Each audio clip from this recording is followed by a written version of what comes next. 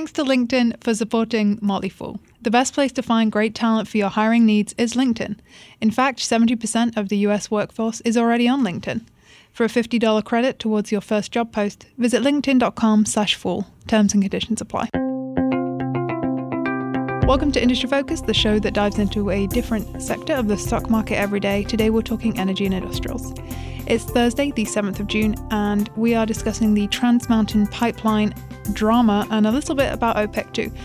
I'm your host, Sarah Priestley, and joining me in the studio is Motley Fool Canada premium analyst Taylor McCummon. Taylor, welcome back to the studio. It's been too long. I know, a few weeks have gone by since we last joined each other here. You've been traveling, you've hiked, you've done all kinds of things. The Caps are in the playoffs. Yeah, that doesn't really matter to me, but I know Austin behind the glass is probably freaking out, not even remembering what happens until tomorrow evening. I have to tell you that we had our Full Fest last week, which is our kind of annual festival for all our members.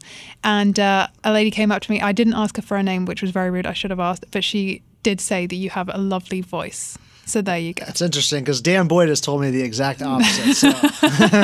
So you have an expert. Yeah, that's right. Yeah. So big news from Canada. The pipeline company Kinder Morgan on the planned expansion of the Trans Mountain Pipeline, which takes crude oil from Alberta's oil sands to west of British Columbia. The pipeline expansion had faced an awful lot of opposition, and we talked about it on the show before, but a lot of opposition from Indigenous groups and municipal governments, namely those of Vancouver. A lot of federal challenges were mounted against the expansion project, and this halted construction on multiple occasions, and it's just caused a huge amount of political upset in Canada.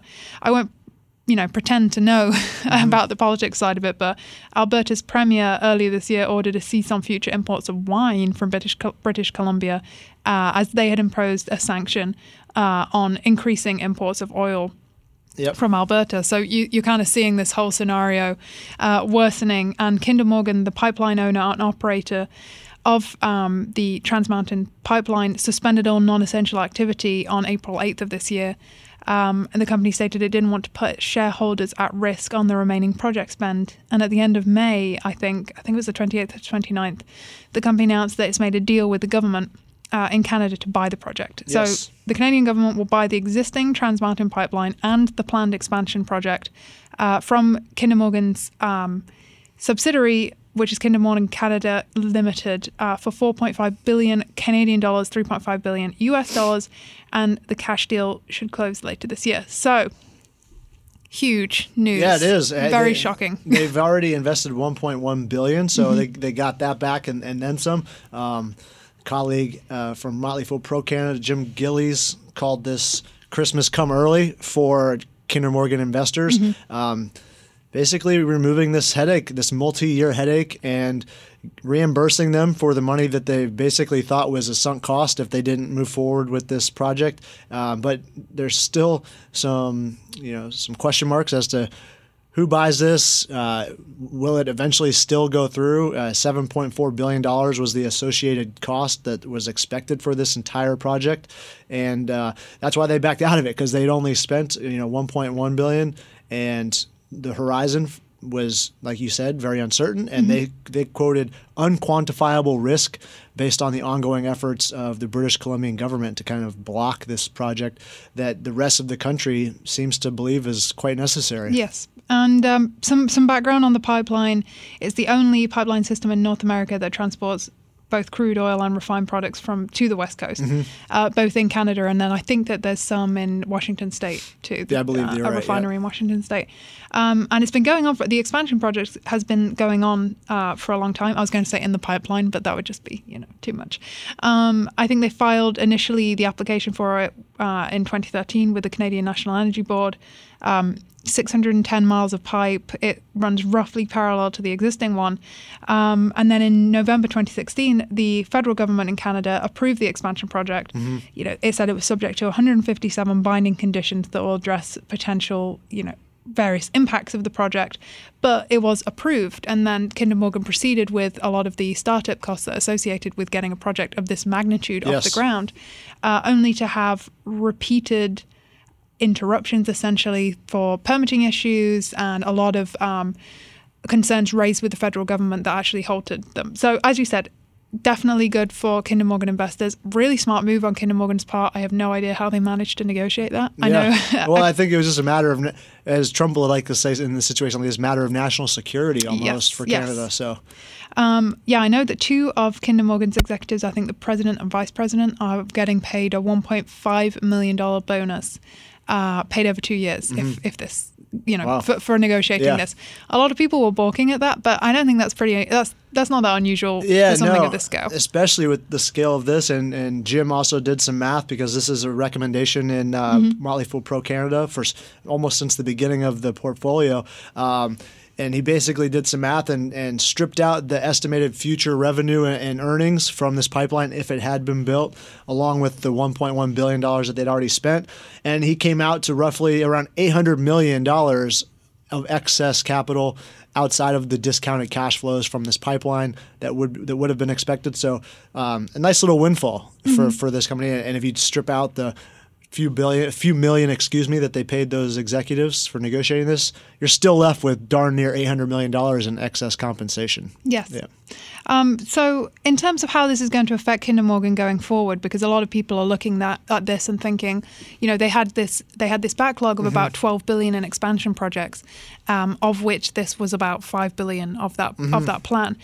What's that going to do for their look at their annual revenue? Because obviously they invest a lot of money upfront in these high cost, capital intensive projects to get the very safe annual returns. Sure. And now they're going to miss out on those annual returns. So what's the plan for the company? Yeah, I think, you look at this company, and over the last few years, debt has been a big problem for them. So I certainly could foresee some of this being used to pay down that debt and maybe, arrive at a more sustainable level to then start addressing maybe a higher dividend payment, which is what this company, that was their long-time story, was the dividend yield that they were able to provide on a relatively stable basis. So maybe they can accelerate that process, or maybe now this project, because this has been a big headache for them, a big point of big attention grabber for management. So maybe it frees them up a little bit mentally, and they can go find other areas of either Canada or North America that they can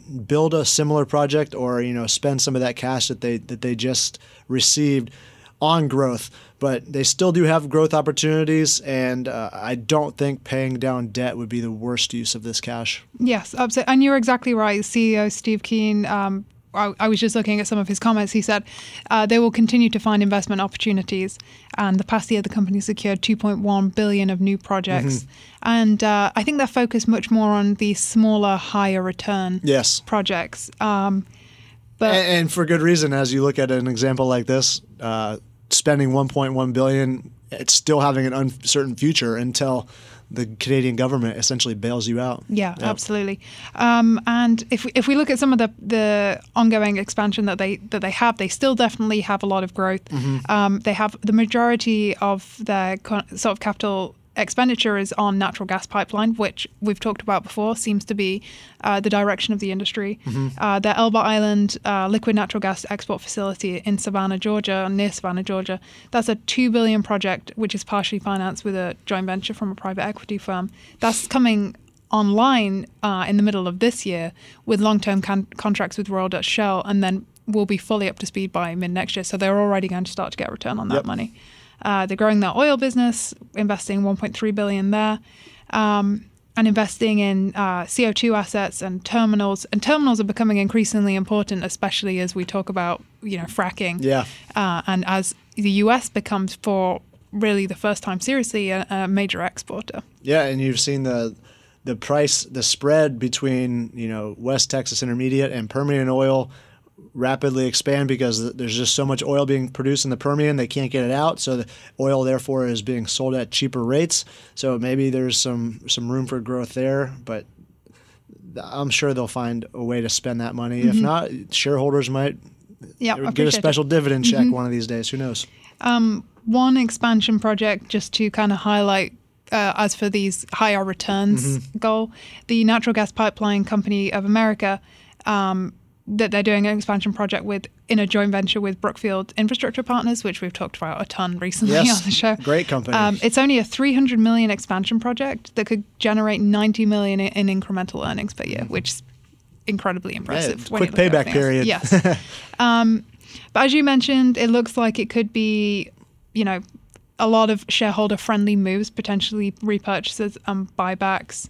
I've heard rumors about Enbridge's Canadian midstream assets being on the chopping block that they might be interested in. But overall, as you said, for this company, it's just a really good shot in the arm, and their balance sheet's going to look a lot healthier. It should, yeah, if they utilize it properly.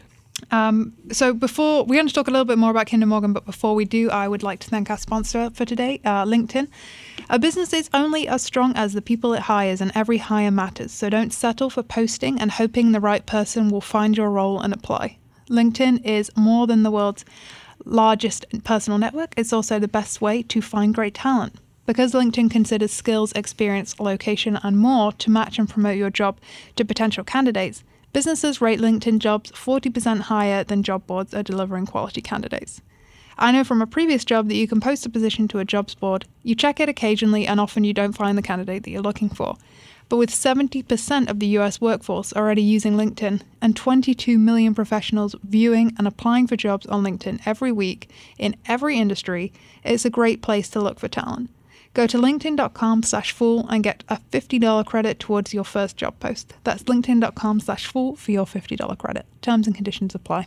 Fun fact following that ad, Yes. we have more jobs available than job seekers in this country right now. Isn't wow. that fun? Yeah. And that's it. Yeah, that's a good market to be in. Absolutely. I remember when I left college, that was not the case. Not the case. It was probably polar opposite. Yeah, the worst time to be looking for a job. So all you grads out there, your excuses, they don't apply so much. Negotiate that pay. So we were talking before we started the show about kind of how surprising this whole thing was, and the fact that the Canadian government, as you said, they still have to sell this to somebody. They're not planning on becoming pipeline operators. Right. I have a question for you. Yeah. Who do you think that they would sell it to? It's a good question, one that's really hard to answer, but it would have to be a big company in order to drop that amount of cash, because you would have to expect that even though it's a government, they're probably reluctant to sell it at a loss. I wouldn't write that off entirely, but I would say, you're looking at companies of the size of Enbridge or TransCanada, who have also both been kind of burned in terms of pipeline expansions within the country. So maybe seeing the visibility of this one now, maybe that encourages them to take a closer look, maybe partners with the government or a joint venture between some bigger companies, or a company along the lines of Brookfield Infrastructure Partners would be outside of something that they've traditionally done in terms of the size of this deal, but maybe they partner with somebody else in order to make this happen, because they've been freeing up a lot of cash on their balance sheet lately. They think they have about $4.2 billion in liquidity, so that almost gets them there. But it would surprise me if they took it on entirely themselves. Yeah, if that was the way that this all shook out. It would be a big hit, I'm sure. Yeah, I mean, it's interesting because it's quite a compelling, if they can get over the risk in terms of the delays, etc., that will be inevitable navigating the political waters for this.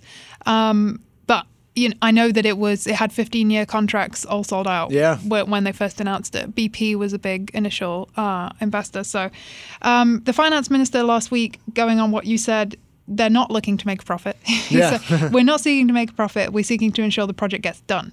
But we will always try and make sure the project represents a fair situation for Canadians.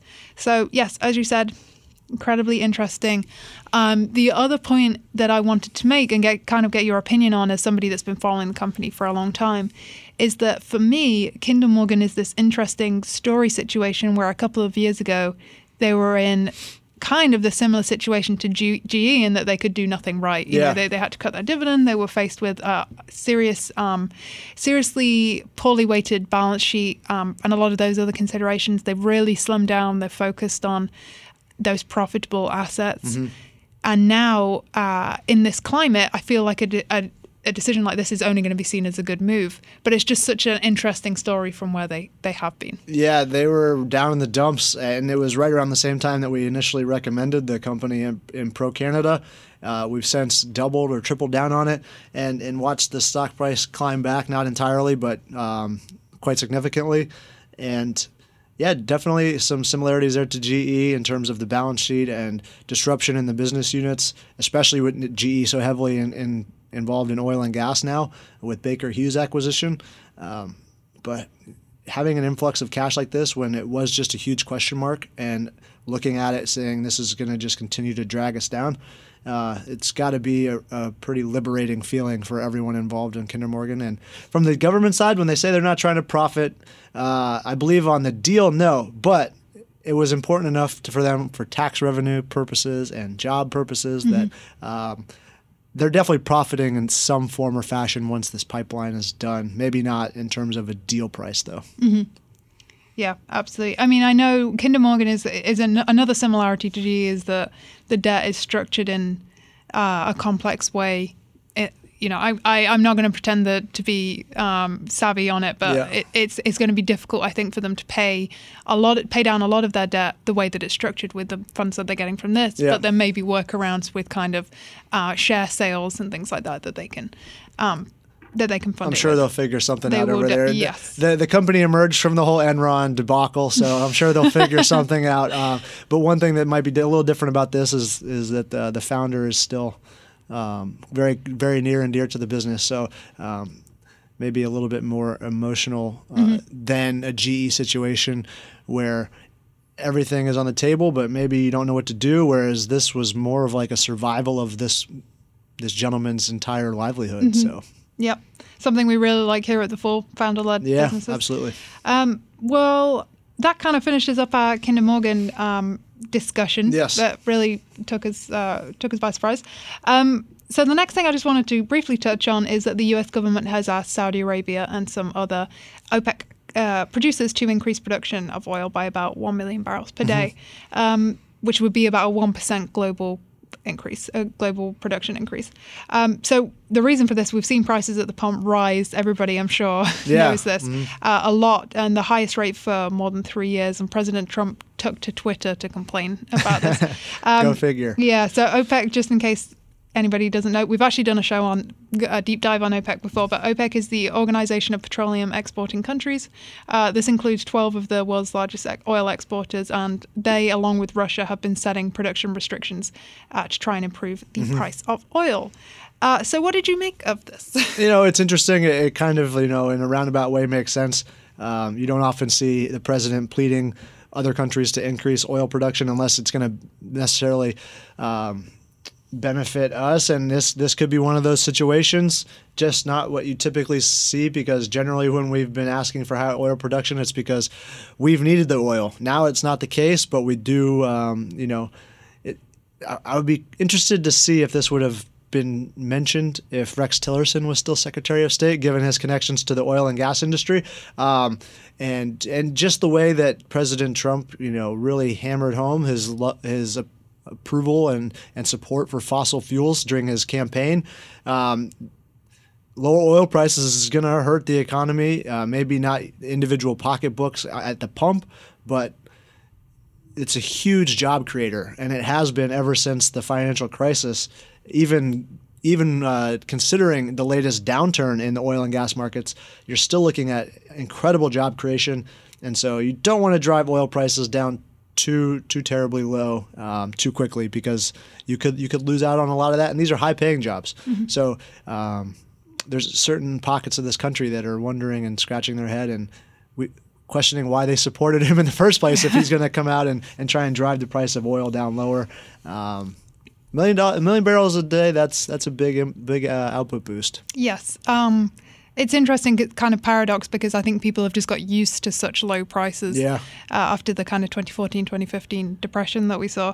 And that's representative of people's automotive purchases over the last few years, where light trucks have blown cars out of the water in terms of automotive sales. And it's very similar to what you saw before the financial crisis, before oil spiked.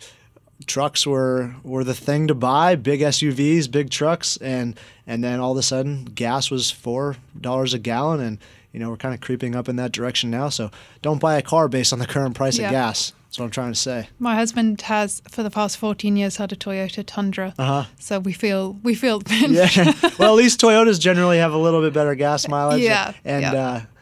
It's a good truck. Yeah, he loves his truck. It's a good truck. I like the Tacomas and the Tundras. He will drive it until it falls apart, I'm sure.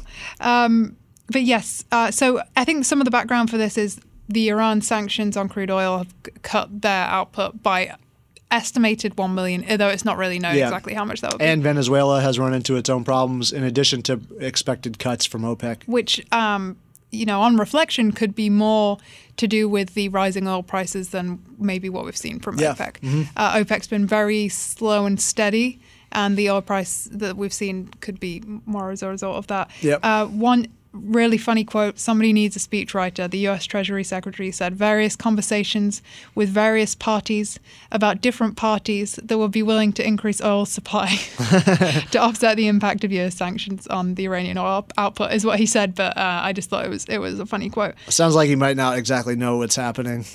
Just kind of fumbling through an explanation. Yeah, that's the impression. That's probably what people think when they listen to me. Come on. She's bumbling through this. She doesn't know. Oh, come on. We've been bumbling for 20 minutes. We're good. So investors will get more of a clear idea of this. OPEC will set production policy for the second half of the year in Vienna. Meetings on the 22nd and 23rd of this month. I will be surprised to see, although you are the expert here, if they continue their production caps. Yeah, I think, they probably deeply want oil more expensive than it is. Yes. So my guess is that there's going to have to be some concessions made on the U.S. side if indeed that's the outcome of a higher oil output from OPEC, because $75 is great. It's better than $30, but it's not 80 or 90 or 100. No. And that's generally what a lot of these countries need to balance their budgets. Yes, and it's such a, for consumers, for the everyday consumer, it's such a headline-grabbing thing because it's American Airlines will have to put up prices of plane tickets because of oil prices and things like that. When you actually look at it, it's not a huge increase. Yeah, it's crazy how quickly people forget that these are cyclical industries. Yes. They're not going to stay low forever, not going to stay high forever. Well, the other thing to remember, too, is that the airlines have had it good because they haven't passed on a lot of those cost savings to consumers. So I'm kind of on the fence of that. But it's good for some airlines, though, because you look at Spirit or Southwest and the discount airlines, their main advantage was that they were discounted, but they didn't have any room to the downside to lower prices. Whereas these Deltas, the Uniteds, the Continentals of the world, they were milking those high prices. And so they did have room to lower once fuel costs did. So that kind of eroded the advantage of some of these discount airlines like JetBlue as well. And so if those prices rise back up and they can maintain or they can reestablish that advantage, maybe they're worth a look as an investor. Mm-hmm. So we started out talking about Kinder Morgan and we ended up talking about discount airlines. That's right. That's what you get on roundabout Industry way. Focus Energy. Well, that's it from us today. Do you have anything to add, Taylor? No, I think that's a great show. Yeah. Okay, thanks. perfect. If you would like to get in touch, please feel free to email us at industryfocus@fool.com or tweet us on Twitter at MFIndustryFocus. Thank you to Austin Morgan for producing the show, wearing your Caps attire, is it? Go Caps. Go Caps. As always, people on the program may own companies discussed on the show, and the Motley Fool may have formal recommendations for or against stocks mentioned. So don't buy or sell anything based solely on what you hear. For Taylor, I'm Sarah Priestley. Thanks for listening on Fool. Rock the race! Rock the race!